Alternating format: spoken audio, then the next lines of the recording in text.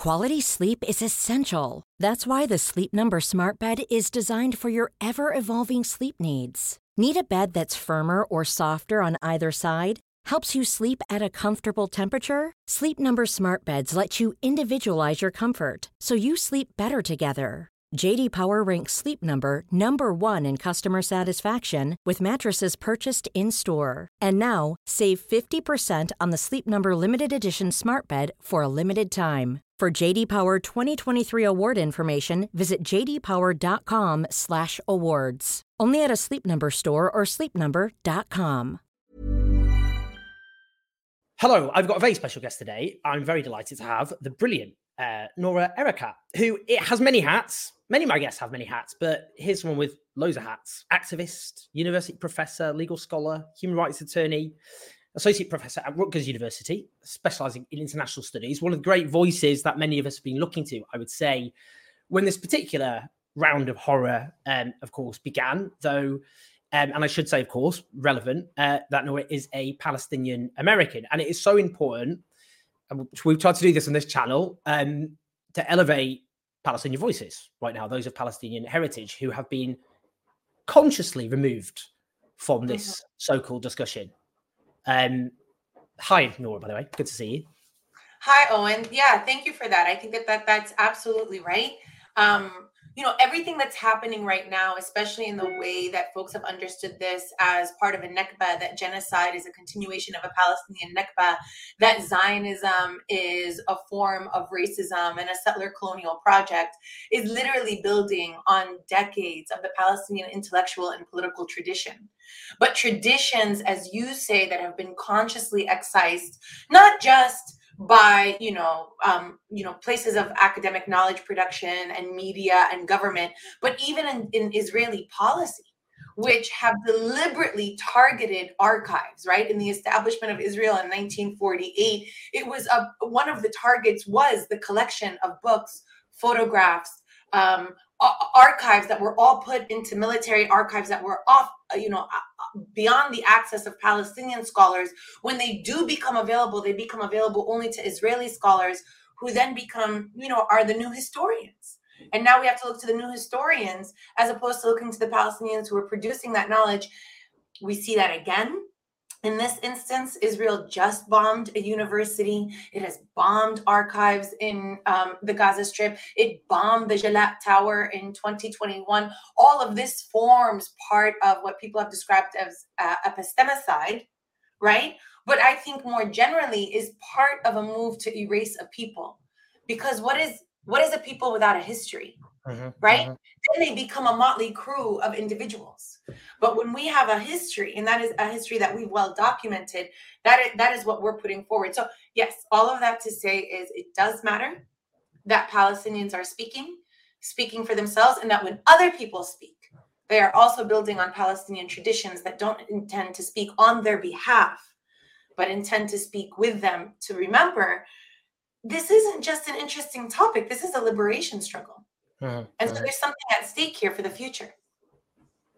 And that's such a powerful point. This isn't something people should dip in and out as here's an interesting world event. This is about the struggle of the people who've suffered with the direct complicity of Western governments. I was going to come back actually and ask you that point about the university which has been blown up. I'll come on to that. But that point in terms of complicity, Joe Biden, the president, obviously the United States, I would say there's not been much subtlety in erasing, again, Palestinians. That's what we're talking about there from the so-called discussion.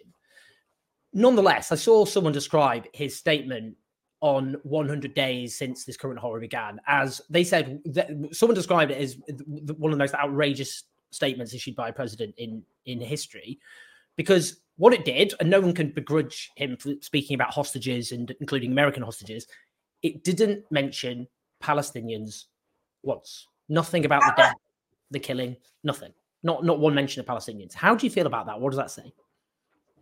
I have to say, let me just start by saying that as someone who, follows politics, I am shocked. I am shocked that this sitting president, who very well knows that his standing has dropped, that his base, his constituent base, the Democrats, who 60% of whom are demanding a ceasefire, which the Democratic establishment is completely ignoring, who have told him that his 2024 election prospects are already dismal, that even in his self-interested pursuit went on to put out a statement that is in abject disregard of that constituent voter base and of the Americans of Palestinian heritage, of Arab heritage, of Muslim piety, who happen, to understand this very intimately. And it was a disregard to them. So even before I get into the question of humanity and Zionism and the dehumanization of Palestinians, just thinking about, even if you don't care and you're just looking at this, just think about, like, as an analyst, who is advising this man? This is like literally self-sabotage, or he is such a committed Zionist, he's ready to die on this hill.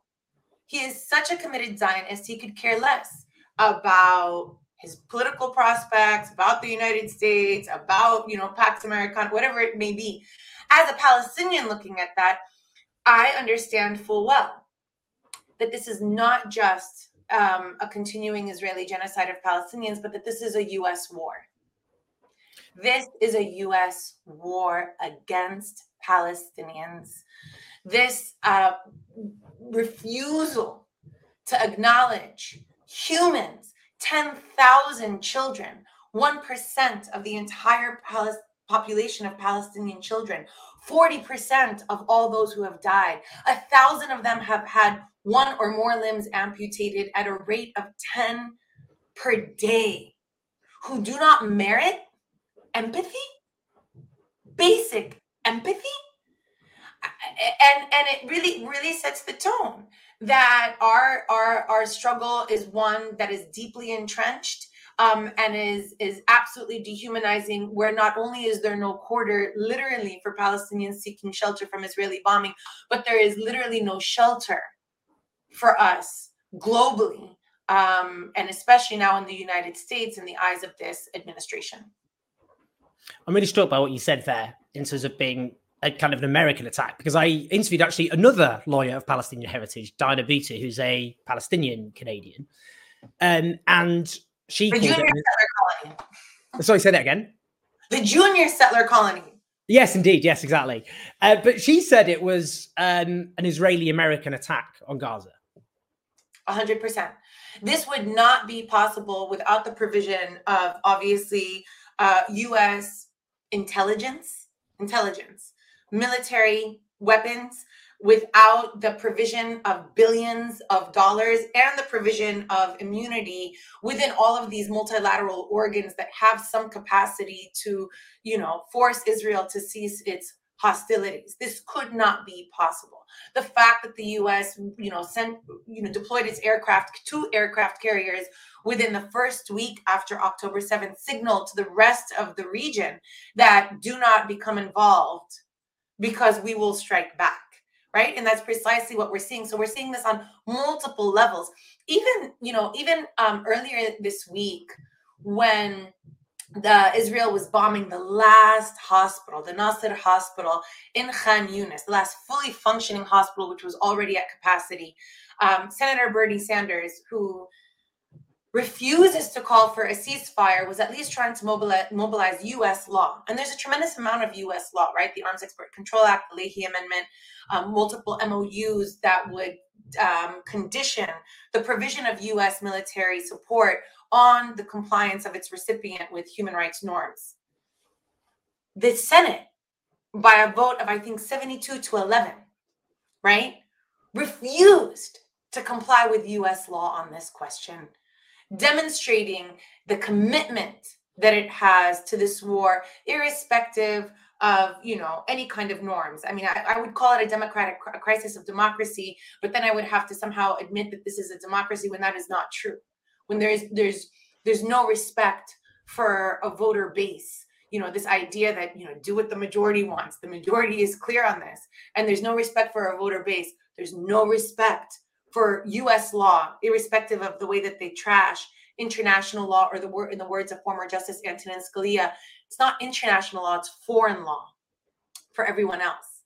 The US, in its role as empire, wants to situate itself as a global police force, and therefore not subject to these norms and these laws. And this crystallized very, very much during the Bush administration and in the advent of the global war on terror, where it didn't want to adhere, for example, to the Third Geneva Convention on the treatment of prisoners of war. It didn't want to adhere to Jus Cogens norms on the prohibition of torture, and so on and so forth. And yet the US, in its claim to want to be policeman, forgets that it, more than any other country, needs to be policed not only for the harm that it does abroad, but even to its own quote, so-called citizens. We see this most, vividly in the moment of Black uprising. That's basically demanding accountability for the way that the state agents of the state, law enforcement, as well as institutions are all part of maintaining the supremacy of a white racial class,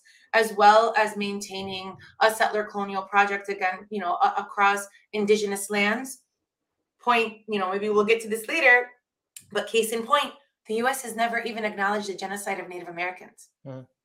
It attributes this annihilation of a people, multiple peoples, multiple nations, to disease and warfare, which is a lesson for us to think about genocide as well in this moment. On that, because I'm going to ask you in the context of the ICJ and something that just that historical context, I think is just so important. In terms of that dehumanization, I was speaking actually earlier to Tal Mitnick, who's an 18-year-old Israeli who went to prison for refusing to serve. Yes.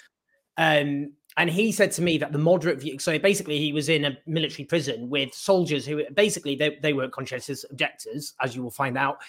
They were deserters and people like that. But he said the moderate view amongst those soldiers was to kill all Arabs. That's what he said.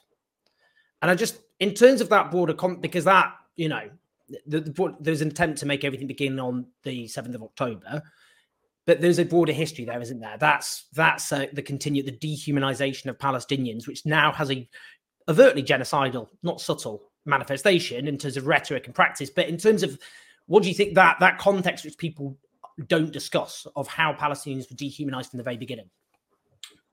Well, it depends on who we're saying is not discussing it. So, like as we said earlier, in the Palestinian intellectual and political tradition, it's been a central point of the discussion. In fact, genocide is not possible if not predicated on the thorough dehumanization of people.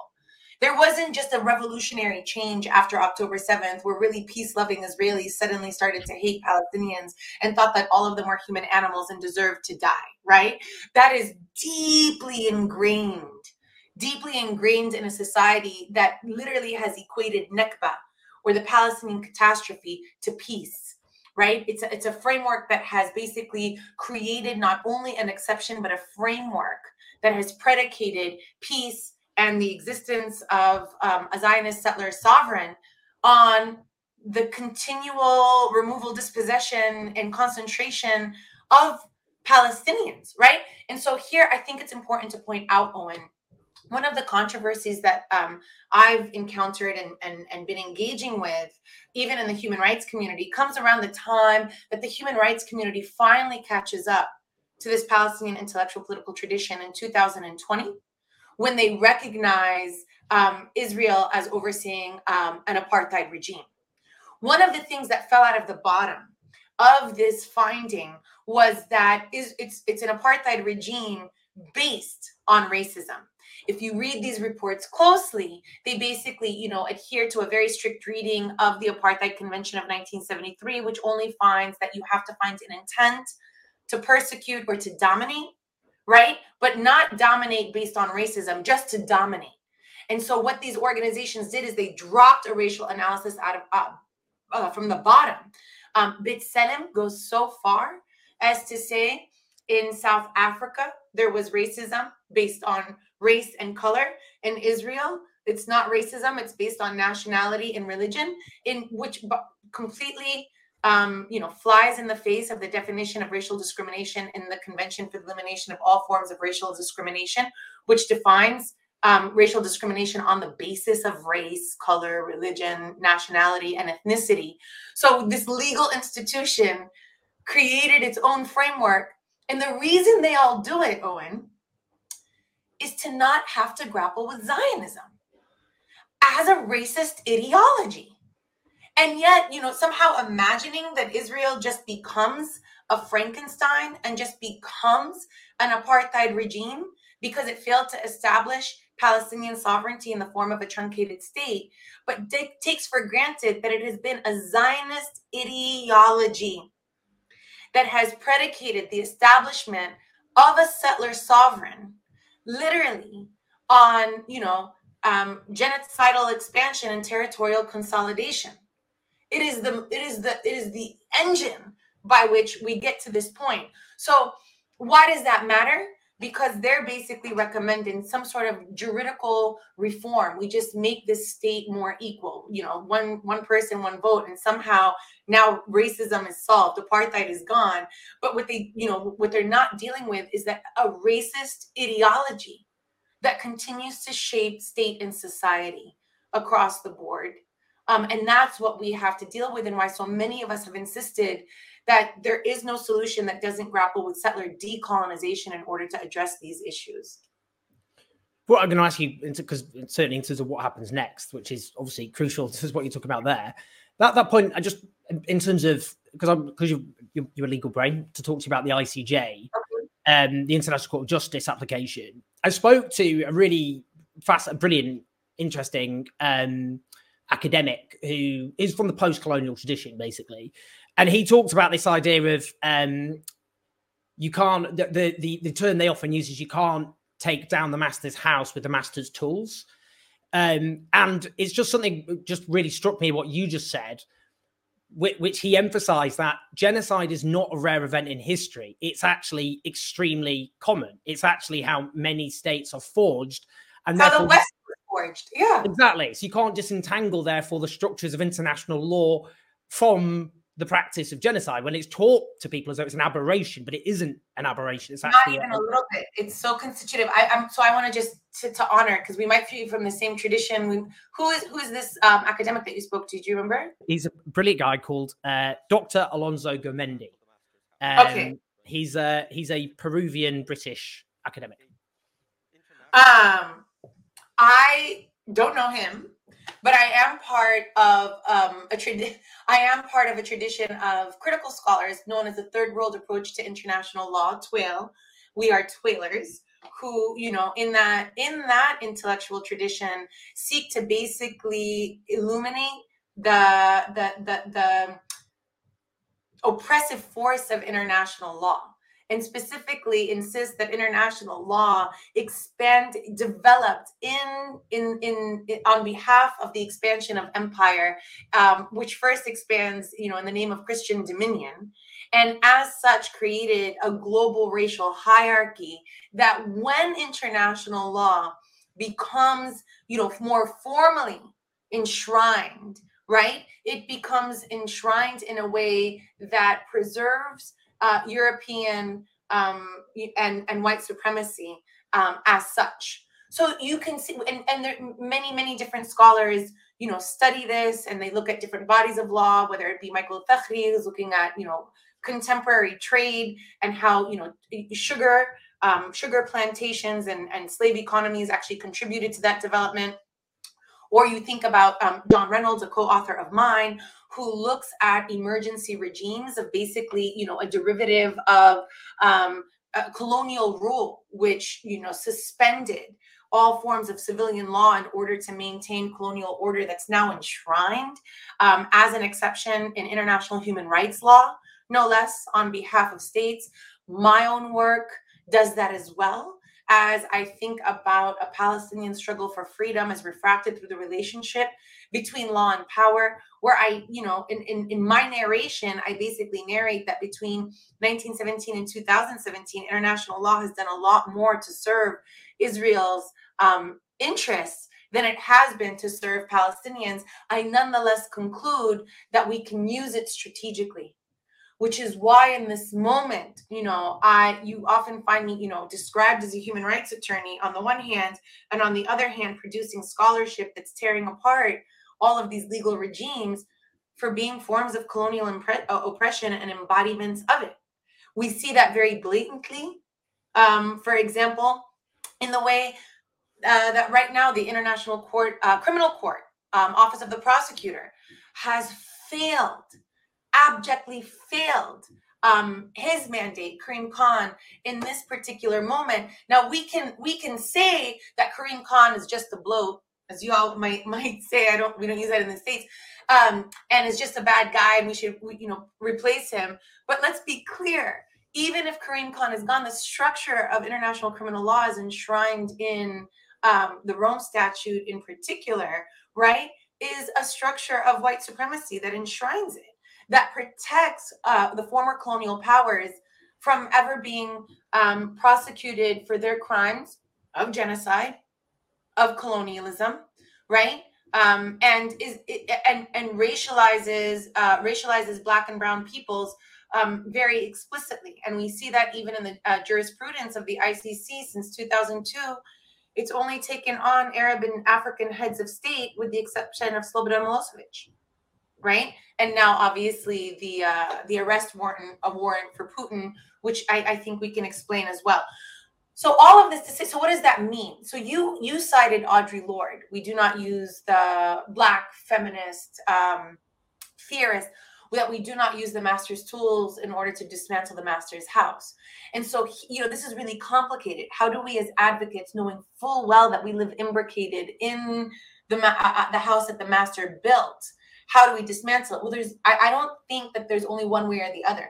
Disruption is absolutely central. Mass mobilization is absolutely central. To the extent that we use the law, we have to use it without any fidelity to the law, but in a way where we use it, as I describe in my book, think of it like the sail of a boat.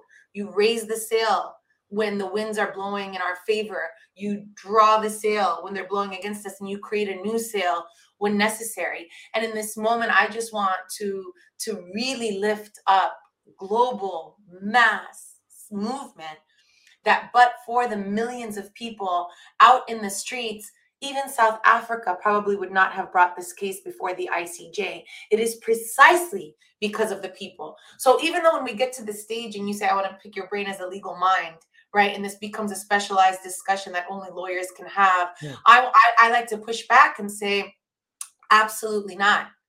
Absolutely not. Because what we end up doing then is disempowering the very people and the very vehicle that made visible that this was an instance of genocide. It wasn't lawyers that brought the charge. It was millions of people who brought the charge, that created the political environment that now made it possible to bring this case and to articulate it in the way that it's been articulated. So, I mean, what do you think? We don't know, obviously, in terms of what provisional measures, if any, will be issued. The case in the ICJ, in terms of, as people may or may not know, takes itself years to establish in terms of the actual specific claims, merits, but you can have provisional measures in the meantime within weeks. I mean, do you think, looking at the ICJ, that has become a terrain of struggle, which people should have some optimism about because of the political context that's been created through struggle, rather than just being defeatist and going, well, international law is rigged intentionally to ensure that you don't get justice for an oppressed nation like Palestine? Okay, so it's an and also, right? It's an and also construction. We have to believe that international law is rigged, because it is. It is rigged, and it's constructed in order to maintain the dominance of this, of former colonial powers. And at the same time, we can't, in the face of that, construction, then, signal defeat and surrender. To the contrary, we have to be strategic. Use the law when it's necessary and helpful. Let me give you an example. I have a lot to say about the ICC and the Rome Statute, but I was part of one of the teams that, submitted a petition to the ICC charging Netanyahu, Galian, and Galan with genocide, right? What many people, I would have been the first one to say, and I did say in 2014, that any ICC investigation, one, would be depoliticized, drop the context out of the bottom, and prosecute Hamas first. We're seeing that happen, right? But I don't regret bringing that petition, because as a result, we were able to start scaffolding a legal argument that then created the controversy to have this conversation on media.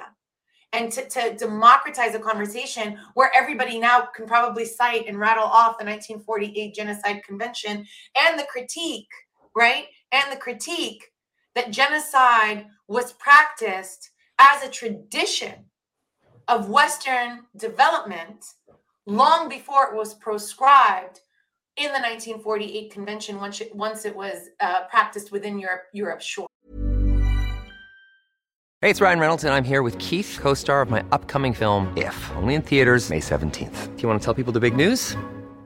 All right, I'll do it. Sign up now and you'll get unlimited for $15 a month and 6 months of Paramount Plus Essential Plan on us. MintMobile.com/switch. Upfront payment of $45 equivalent to $15 per month. Unlimited over 40 gigabytes per month. Face lower speeds. Videos at 480p. Active Mint customers by 531.24 get 6 months of Paramount Plus Essential Plan. Auto renews after 6 months. Offer ends May 31st, 2024. Separate Paramount Plus registration required. Terms and conditions apply if rated PG. Quality sleep is essential. That's why the Sleep Number Smart Bed is designed for your ever-evolving sleep needs. Need a bed that's firmer or softer on either side? Helps you sleep at a comfortable temperature? Sleep Number Smart Beds let you individualize your comfort, so you sleep better together. J.D. Power ranks Sleep Number number 1 in customer satisfaction with mattresses purchased in-store. And now, save 50% on the Sleep Number Limited Edition Smart Bed for a limited time. For J.D. Power 2023 award information, visit jdpower.com/awards. Only at a Sleep Number store or sleepnumber.com.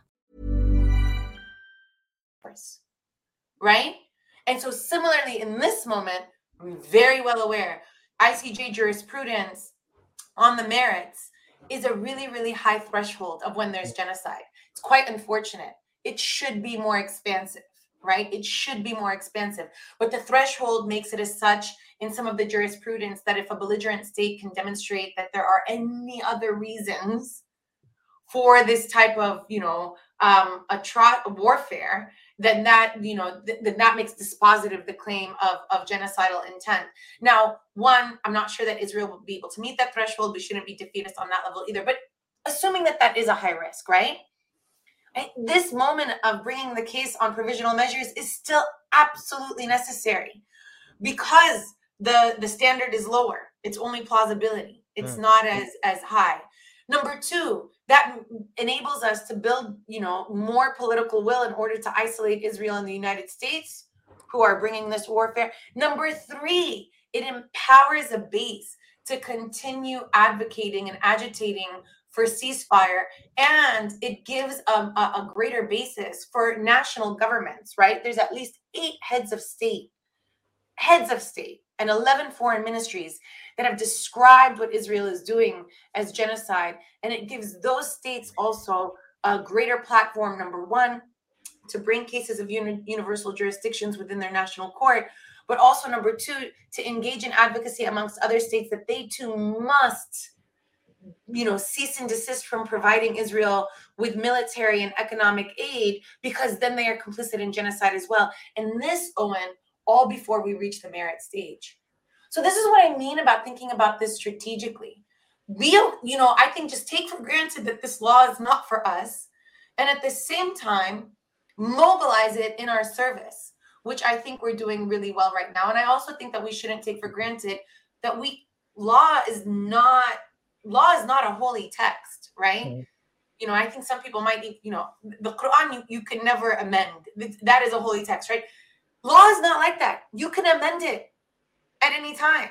So the fact that you can create new law, and has been proposed, for example, by legal scholar and advocate Rabia Ghibariya, whose article the Harvard Law Review refused to publish, but then the Nation published, who has said that one of the reasons that this might be too difficult for people to recognize either apartheid in Palestine or genocide in this moment is because we have to advance our own language, which means, mobilizing to then make Nakba legible within international law. And that is not a fanciful, desire. That's actually a very practical measure that we can take in order to advance our cause.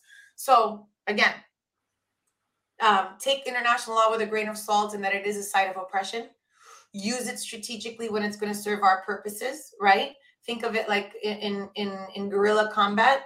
make your adversaries' strengths into weaknesses, turn your weaknesses into strengths. And then thirdly, don't take for granted that we can change the law and create new law when necessary. And now is the time to do it, especially when we see this pitched battle between the global north and the global south. Wow, that was a real tour de force, that. And it's so, so important. That was genuinely extremely, I mean, in terms of the way you elucidated that, I think people find that absolutely fascinating and I found that just incredibly thought-provoking, to be honest. I know we're doing a little whistle-stop tour here of big subjects. You're a busy person, very in demand, which is great, obviously. But Zionism, we talked about Zionism there a bit at the beginning. Now, it's so important we hear that from a Palestinian perspective to talk about Zionism, because a lot of people feel uncomfortable talking about it. People will say, well, look, the Zionists and the Zionists. The Zionists who believe in a greater Israel and overtly, like Ben-Gvir, people like that, purge all the Palestinians. But then there's Zionists who would say they're in support of a two-state solution, and, you know, is therefore that a useful catch-all term? Lots of Jewish people would say they're Zionists, but there's a range of opinions. So what do we mean when we talk about Zionism, and how do we kind of, you know, because there are people using anti-Semitism to shut down any sympathy at all with the Palestinian people, and there is also real anti-Semitism as well, where we have to demarcate. So how do we have these conversations? So you brought up several things, right? So let's just start by getting rid of the most obvious argument, which is the weaponization of, the conflation of anti-Zionism and anti-Semitism. This is the most disingenuous argument that has basically made my existence as a Palestinian.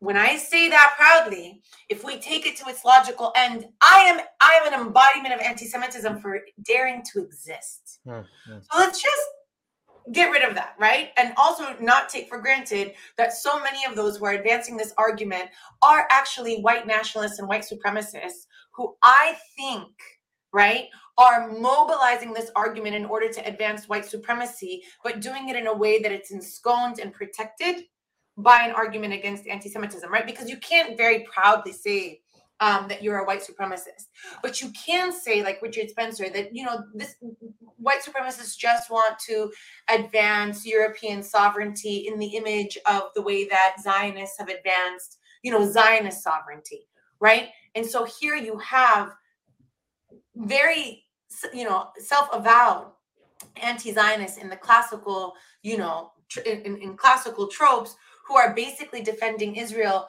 but harming Jewish people, right? And so just to take that with a grain of, there's not much to do there, right? There's really not much to do there. And it's really unfortunate. Anti-Semitism precedes even a Zionist political movement. So what are we talking about?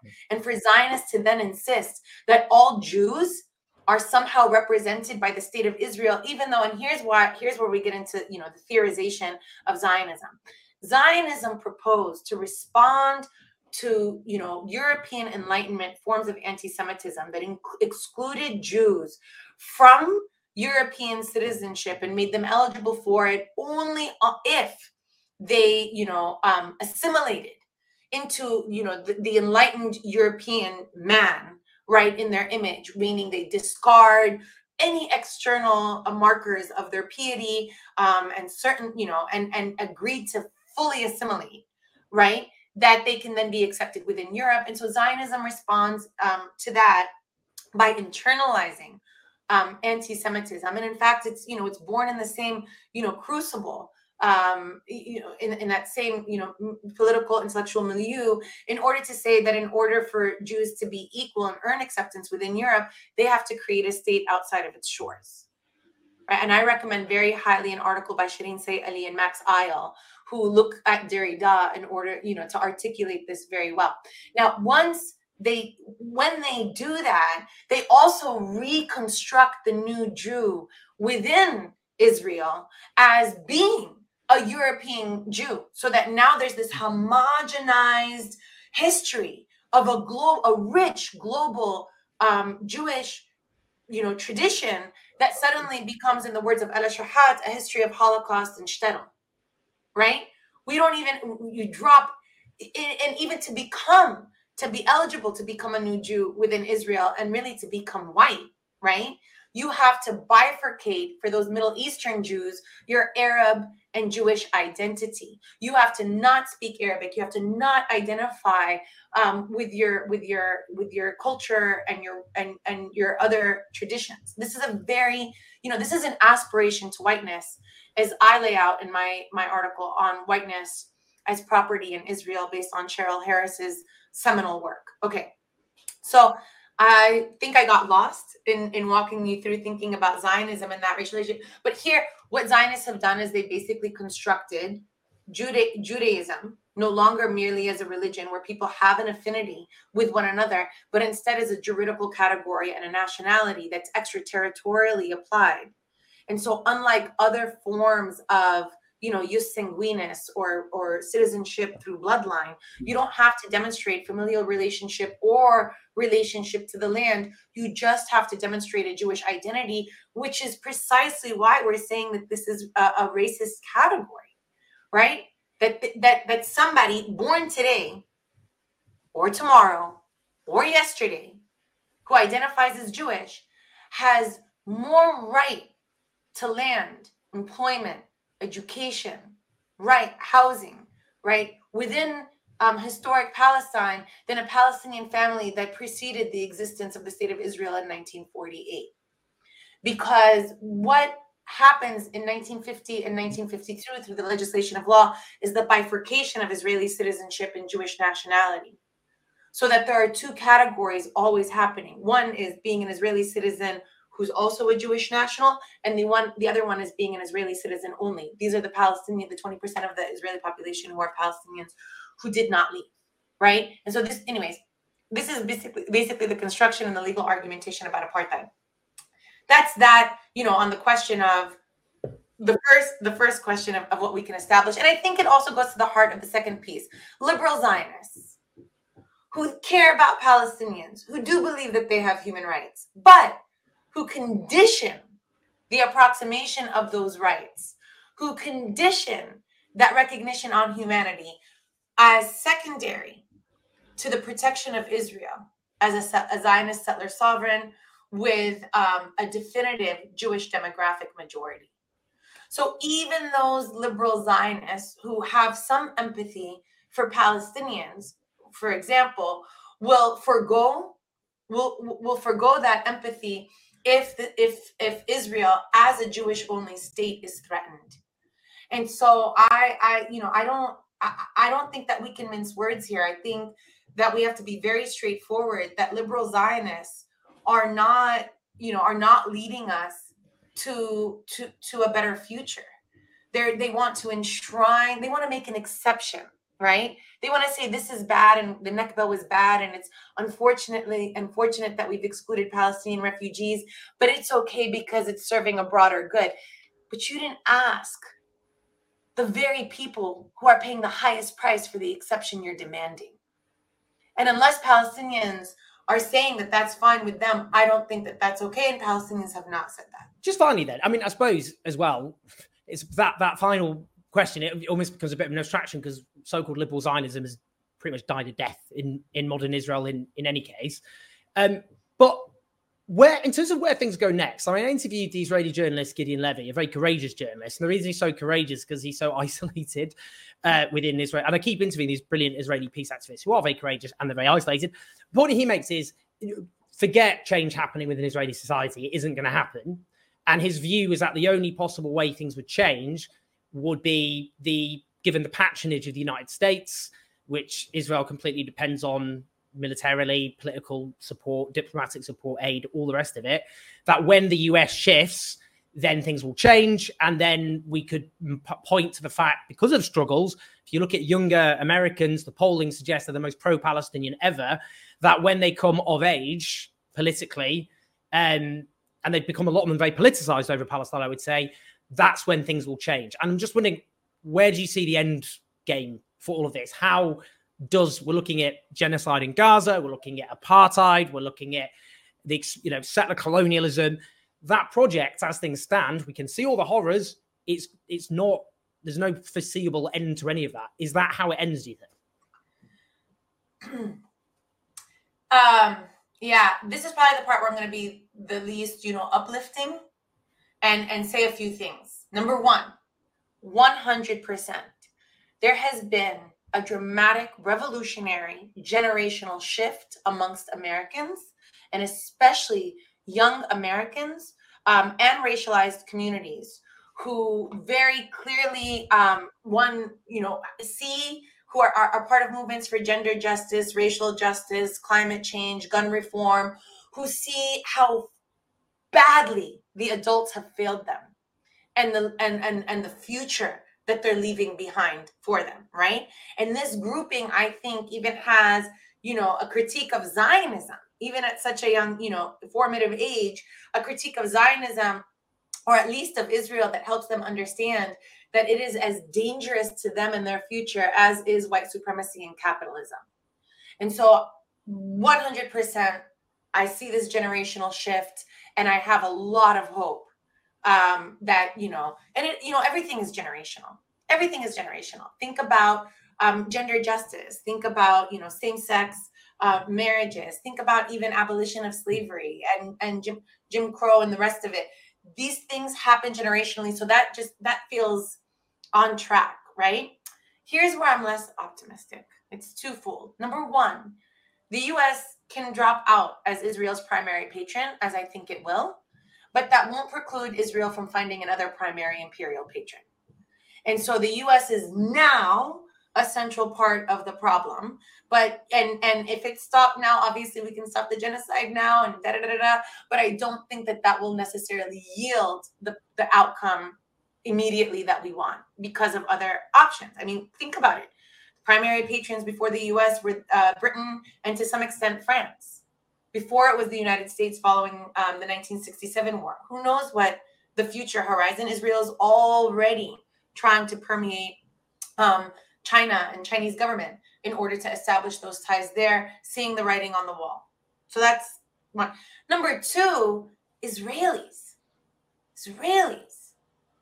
who honestly, in this moment, am mortified by Israeli society, not just its military and political elite, like it's society, which were out, I remember even during their uprisings against the Supreme Court reform, right? Were being sprayed by water cannons and beaten up by police. And there was a father who said, my son is fighting, to protect, in Hawara, which, they wanted to wipe off the mat and subject to 2 settler pogroms.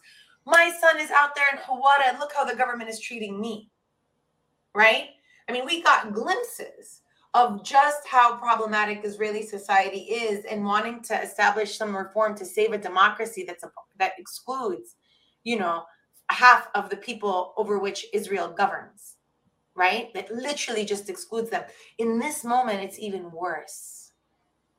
Even worse. School children are bullying principals who express empathy for Palestinian life. School children are not learning empathy, are on television singing ballads about decimating and flattening Gaza, right? What do you do with this? What do we do with a society that frankly is lifting up and normalizing fascism? And that is echoed also by Netanyahu, who says he doesn't care what The Hague says, and he doesn't care what the U.S. says, because the U.S. is advocating for a certain future, right? And so this is also what we have to think of, that this, Israeli society may very well, even in the scenario that it becomes completely isolated globally, as it should, as any pariah apartheid state should, right? And we would still have to contend with the reality of what will lead to a transformation within Israeli society. External pressure is necessary, and it's our duty for those who have access to levers of that pressure. But that doesn't mean that leaves Israeli society and government as a site of target, and that responsibility belongs to the Israelis, right? Belongs to whatever is left of the Israeli left. What does that transformation look like? And so this is where we are. And I think, unfortunately, I think that the targets of that desperation and that violence will continue to be Palestinians, will be our kin and our friends. And that's horrifying, and precisely why we're fighting so hard. But it shouldn't just be left to us. And it shouldn't just be left to a juridical question or an equation. And it shouldn't just be left to a discussion on like these IR meta discussions of what do states do and how, are they funded? There has to be some soul searching here, right? There has to be some full frontal confrontation with an insistence on, the Zionist insistence on Jewish supremacy and exceptionalism. Wow. Extremely powerful stuff. I mean, just in terms of what you referred to, just so people know, I interviewed, as I said, this 18-year-old called Tal Mitnick earlier, and actually included the video of a principal, a teacher being bullied by young students after they shared a Haaretz article, the Israeli relatively progressive newspaper, which had a kind of platitudinous call for peace or for Palestinians to be humanized, and basically nearly got lynched by the students. And the point Tal made to me was, unlike American or British younger people, the youngest generation in Israel are significantly more reactionary. And he said, actually, he used the word fascistic compared to... Owen, Israel is exceptional where its youth are more conservative than their adults. Yeah. That's not how, normally the young are more radical than the elders, and not in Israel. And that is really here, what we should be concerned with and talking about. To what end? To what end? Can you imagine if every country, based on, sovereignty and what they decide sovereignty looks like, modeled Israel, where they said, think about it. Think about, Modi's India, or think about, white nationalists when they say that this is their right for them that this is in the name of their sovereignty. The first people to suffer from this equation would be Jews, who are minorities. Why would they want that future? They would reject it outright, be it in the United States, in Canada, in France, in Britain. And so why would they want to create this model in Israel as if this form of exception is contained? Exceptions are not contained. Exceptions are replicated and become the norm. And so we should reject them. Candid, brutal, and the truth. And that's often reflects, I think, the conversations that I've been having on this channel over the last few weeks. We're not here to cheer people up. We're here to tell people the truth. And reality is, as things stand, a brutal one. But we need desperately voices like Noura. For those who haven't come across Noura, I think you can see why I was so desperate for her to speak to us. And you can see that was a real tour de force throughout. So do share this video, obviously, subscribe, get the word out, press like, obviously. But Noura, that was absolutely fantastic. Thank you so much. Thank you, Owen, and thank you how you continue to disturb people and run amok. It has been wonderful, and even from across the pond, a source of strength and inspiration. Well, I keep saying I'd never forgive myself for doing anything else. What's the point of me having my platform? But I've always disturbed people throughout my life, so at least there's that one consistency. But thank you, and lots of love. All right, Yola, thank you. Imagine the softest sheets you've ever felt. Now imagine them getting even softer over time. That's what you'll feel with Boll & Branch's organic cotton sheets. In a recent customer survey, 96% replied that Boll & Branch sheets get softer with every wash. Start getting your best night's sleep in these sheets that get softer and softer for years to come. Try their sheets with a 30-night guarantee. Plus, get 15% off your first order at bollandbranch.com. Code BUTTERY. Exclusions apply. See site for details.